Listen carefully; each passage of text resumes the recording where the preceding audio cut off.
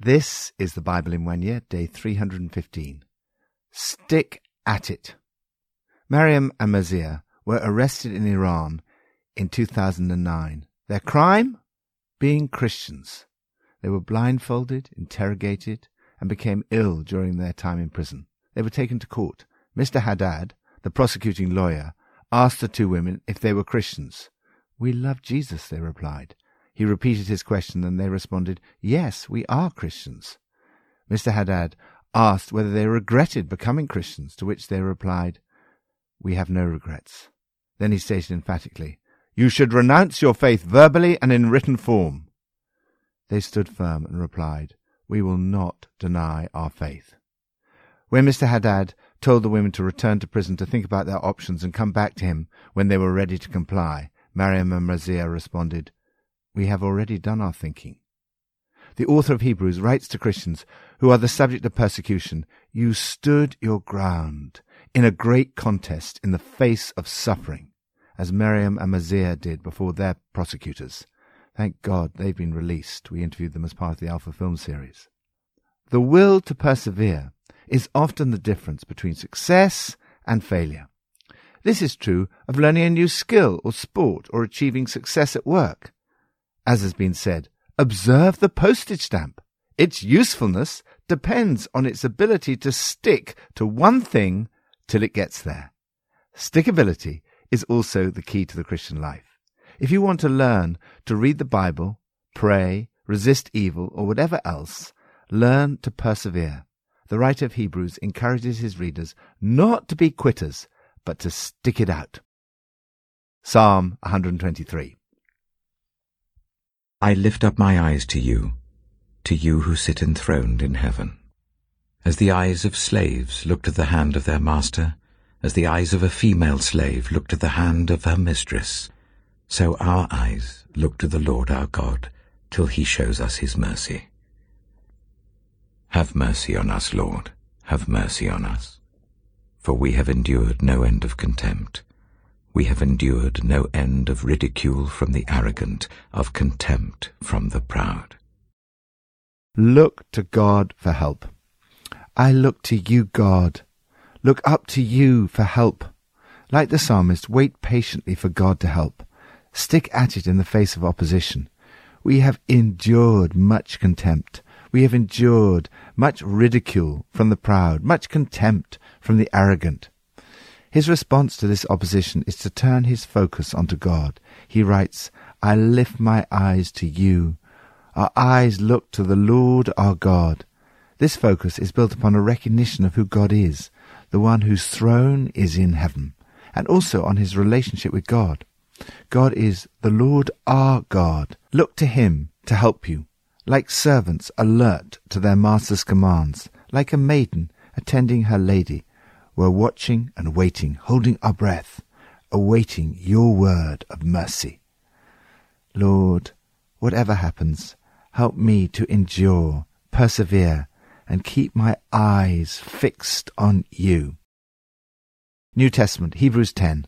Therefore, brothers and sisters, since we have confidence to enter the most holy place by the blood of Jesus, by a new and living way opened for us through the curtain that is his body, and since we have a great priest over the house of God, let us draw near to God with a sincere heart and with the full assurance that faith brings, having our hearts sprinkled to cleanse us from a guilty conscience, and having our bodies washed with pure water. Let us hold unswervingly to the hope we profess, for he who promised is faithful. And let us consider how we may spur one another on towards love and good deeds, not giving up meeting together, as some are in the habit of doing, but encouraging one another, and all the more as you see the day approaching. If we deliberately keep on sinning after we have received the knowledge of the truth, no sacrifice for sins is left, but only a fearful expectation of judgment and of raging fire that will consume the enemies of God. Anyone who rejected the law of Moses died without mercy on the testimony of 2 or 3 witnesses. How much more severely Do you think someone deserves to be punished who has trampled the Son of God underfoot? Who has treated as an unholy thing the blood of the covenant that sanctified them, and who has insulted the Spirit of grace? For we know him who said, "It is mine to avenge, I will repay." And again, "The Lord will judge his people." It is a dreadful thing to fall into the hands of the living God. Remember those earlier days, after you had received the light, when you endured in a great conflict full of suffering. Sometimes you were publicly exposed to insult and persecution. At other times you stood side by side with those who were so treated. You suffered along with those in prison and joyfully accepted the confiscation of your property, because you knew that you yourselves had better and lasting possessions. So do not throw away your confidence. It will be richly rewarded. You need to persevere, so that when you have done the will of God, you will receive what he has promised. For in just a little while he who is coming will come and will not delay. But my righteous one will live by faith, and I take no pleasure in the one who shrinks back. But we do not belong to those who shrink back and are destroyed, but to those who have faith and are saved. Stand your ground. Millions of Christians around the world today are still being persecuted for their faith. The letter of Hebrews is written to Christians who were the subject of persecution, probably at the hands of Nero in Rome. One of the main purposes of the book is to encourage the readers to persevere. The writer has finished his doctrinal exposition. He now begins a prolonged call to perseverance. Here he gives reasons, incentives, and encouragements to stick at it. First, you can be confident. Persevere because of what Christ did and does for you. You have a new freedom, boldness, and confidence. You're welcomed into God's presence through the sacrifice of Jesus. You can now, without hesitation, walk right up to God into the holy place. Jesus has cleared the way by the blood of his sacrifice. Second, you're not on your own. We are to persevere because we have one another to help, as the writer urges us to hold unswervingly to the hope that we profess. He does so in the context of community. Gather together often. Consider how we may spur one another on towards love and good deeds. Let us not give up meeting together, as some are in the habit of doing, but let us encourage one another. Third, this really matters. He warns against deliberately continuing to sin. This means something like sinning defiantly. He warns of a mighty, fierce judgment if you turn on God's Son, spit on the sacrifice that made you whole. God has warned us that he'll hold us to account and make us pay. Nobody's getting by with anything. This is often applied to people outside the church, but actually it was written in the context of the Lord judging his own people. This is not something his readers have fallen into. He reminds them of the time when you stood your ground. Fourth, the rewards are great. He encourages them to remember those early days when you first saw the light. Those were the hard times, kicked around in public, targets of every kind of abuse. Some days it was you, other days your friends. If some friends went to prison, you stuck by them. If some enemies broke in and seized your goods, you let them go with a smile, knowing they couldn't touch your real treasure. Fifth, be patient. Life is long, and life is short. On the one hand, life is long. In the course of a lifetime, there will be tests, trials, and difficulties that require stickability. Patience, endurance, and perseverance. Patience, endurance is what you need now, so that you will continue to do God's will. Then you will receive all that he has promised. On the other hand, life is short. In a short time, we will either have died or Jesus will have returned. For in just a little while, the coming one will come and not delay. The writer has full confidence that his readers will persevere. But we are not those who shrink back and are destroyed, but of those who believe and are saved. Lord, help me to persevere and to encourage others towards love and good deeds as we meet together. Old Testament, Ezekiel 20-22. The word of the Lord came to me. Son of man, Set your face towards the south. Preach against the south, and prophesy against the forest of the southland. Say to the southern forest, Hear the word of the Lord. This is what the sovereign Lord says. I am about to set fire to you, and it will consume all your trees, both green and dry.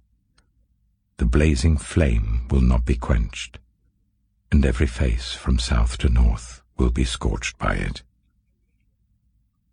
Everyone will see that I, the Lord, have kindled it. It will not be quenched. Then I said, Sovereign Lord, they are saying of me, isn't he just telling parables? Ezekiel chapter 21. The word of the Lord came to me, Son of man, set your face against Jerusalem and preach against the sanctuary. Prophesy against the land of Israel and say to her, This is what the Lord says, I am against you. I will draw my sword from its sheath and cut off from you both the righteous and the wicked. Because I am going to cut off the righteous and the wicked, my sword will be unsheathed against everyone from south to north. Then all people will know that I, the Lord, have drawn my sword from its sheath. It will not return again. Therefore groan, Son of man. Groan before them with broken heart and bitter grief. And when they ask you, Why are you groaning? You shall say, Because of the news that is coming. Every heart will melt with fear, and every hand grow limp. Every spirit will become faint, and every leg will be wet with urine. It is coming. It will surely take place, declares the sovereign Lord. The word of the Lord came to me, Son of man, prophesy and say, This is what the Lord says. A sword sharpened and polished, sharpened for the slaughter, polished to flash like lightning. Shall we rejoice in the scepter of my royal son? The sword despises every such stick. The sword is appointed to be polished, to be grasped with the hand. It is sharpened and polished, made ready for the hand of the slayer. Cry out and wail, Son of man, for it is against my people, it is against all the princes of Israel. They are thrown to the sword along with my people. Therefore beat your breast. Testing will surely come. And what if even the scepter, which the sword despises, does not continue, declares the sovereign Lord. So then, Son of man, prophesy and strike your hands together. Let the sword strike twice, even 3 times. It is a sword for slaughter, a sword for great slaughter, closing in on them from every side. So that hearts may melt with fear and the fallen be many, I have stationed the sword for slaughter at all their gates. Look, it is forged to strike like lightning. It is grasped for slaughter.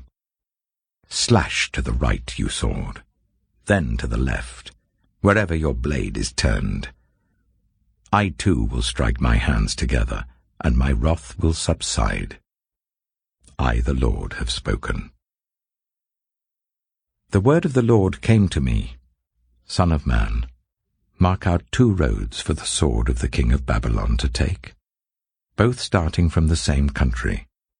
Make a signpost where the road branches off to the city. Mark out 1 road for the sword to come against Rabbah of the Ammonites, and another against Judah and fortified Jerusalem.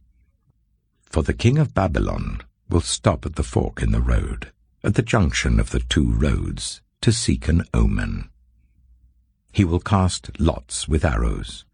He will consult his idols. He will examine the liver. Into his right hand will come the lot for Jerusalem. where he is to set up battering rams, to give the command to slaughter, to sound the battle cry, to set battering rams against the gates, to build a ramp, and to erect siege works. It will seem like a false omen to those who have sworn allegiance to him, but he will remind them of their guilt and take them captive. Therefore this is what the Sovereign Lord says. Because you people have brought to mind your guilt by your open rebellion, revealing your sins in all that you do, because you have done this, you will be taken captive. You profane and wicked Prince of Israel, whose day has come, whose time of punishment has reached its climax. This is what the Sovereign Lord says. Take off the turban, remove the crown. It will not be as it was. The lowly will be exalted, and the exalted will be brought low. A ruin, a ruin. I will make it a ruin.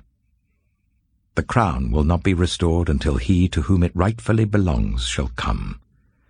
To him I will give it. And you, Son of Man, prophesy and say, This is what the Sovereign Lord says about the Ammonites and their insults.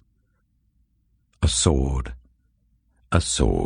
drawn for the slaughter, polished to consume and to flash like lightning. Despite false visions concerning you, and lying divinations about you, it will be laid on the necks of the wicked who are to be slain, whose day has come, whose time of punishment has reached its climax. Let the sword return to its sheath. In the place where you were created, in the land of your ancestry, I will judge you. I will pour out my wrath on you and breathe out my fiery anger against you. I will deliver you into the hands of brutal men, men skilled in destruction. You will be fuel for the fire. Your blood will be shed in your land. You will be remembered no more. For I, the Lord, have spoken. Ezekiel chapter 22. The word of the Lord came to me, Son of man, will you judge her? Will you judge this city of bloodshed? Then confront her with all her detestable practices and say, This is what the Sovereign Lord says. You city that brings on herself doom by shedding blood in her midst, and defiles herself by making idols. You have become guilty because of the blood you have shed, and have become defiled by the idols you have made. You have brought your days to a close, and the end of your years has come. Therefore, I will make you an object of scorn to the nations, and a laughingstock to all the countries. Those who are near and those who are far away will mock you, you infamous city, full of turmoil. See how each of the princes of Israel, who are in you, uses his power to shed blood. In you they have treated father and mother with contempt. In you they have oppressed the foreigner and ill-treated the fatherless and the widow. You have despised my holy things and desecrated my Sabbaths. In you are slanderers, who are bent on shedding blood. In you are those who eat at the mountain shrines and commit lewd acts. In you are those who dishonor their father's bed. In you are those who violate women during their period, when they are ceremonially unclean. In you, one man commits a detestable offense with his neighbor's wife, another shamefully defiles his daughter-in-law, and another violates his sister, his own father's daughter. In you are people who accept bribes to shed blood. You take interest to make a profit from the poor. You extort unjust gain from your neighbors, and you have forgotten me, declares the Sovereign Lord. I will surely strike my hands together at the unjust gain you have made, and at the blood you have shed in your midst. Will your courage endure, or your hands be strong in the day I deal with you? I, the Lord, have spoken, and I will do it. I will disperse you among the nations and scatter you through the countries.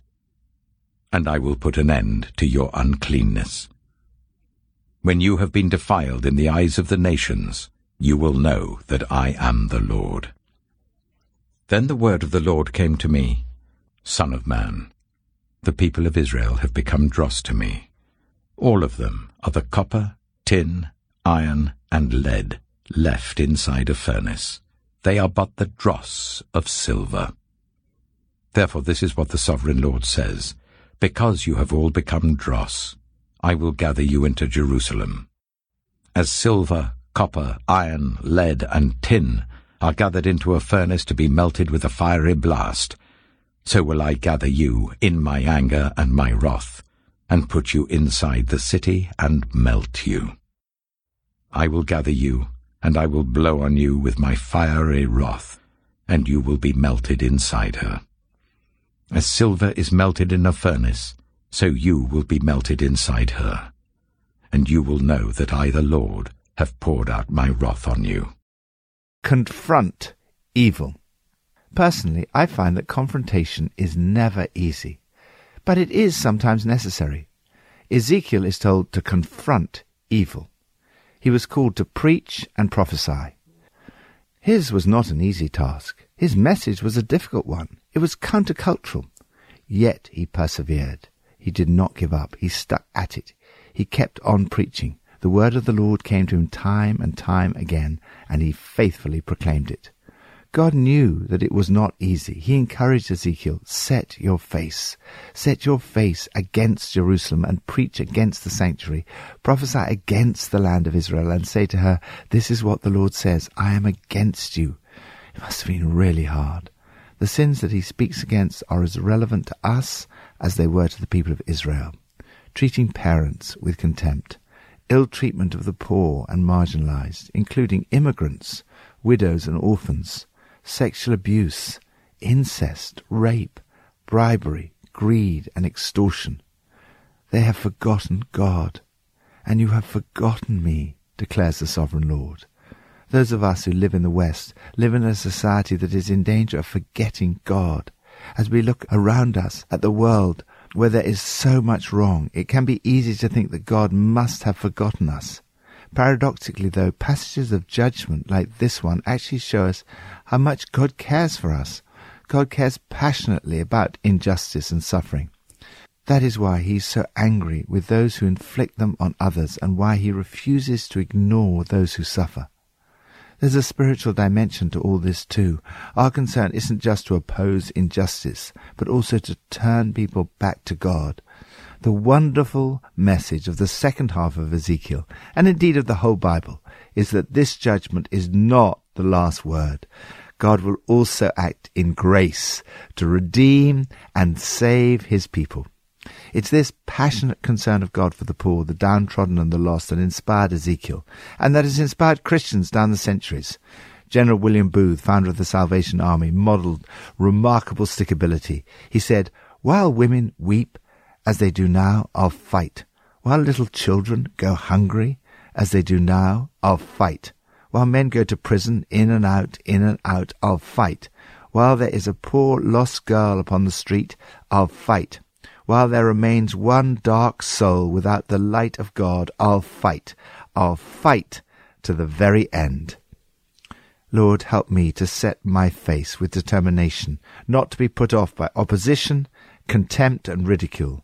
Help me to stick at it, confronting evil and proclaiming the good news about Jesus to the very end. Pippa adds, Hebrews chapter 10 verse 23 says, Let us hold unswervingly to the hope we profess, for he who promised is faithful. I can't help thinking about the terrible suffering in Syria and Yemen and other places, where the innocent are being slaughtered, where hospitals and aid workers are being targeted, and the Christians are being persecuted and killed. How much harder it is to hold on to hope when their churches and friends are being attacked and killed. praying may not seem much, but it does say that it's powerful and effective, and we must take every opportunity of the freedom we have to pray and to bring about the kingdom of God.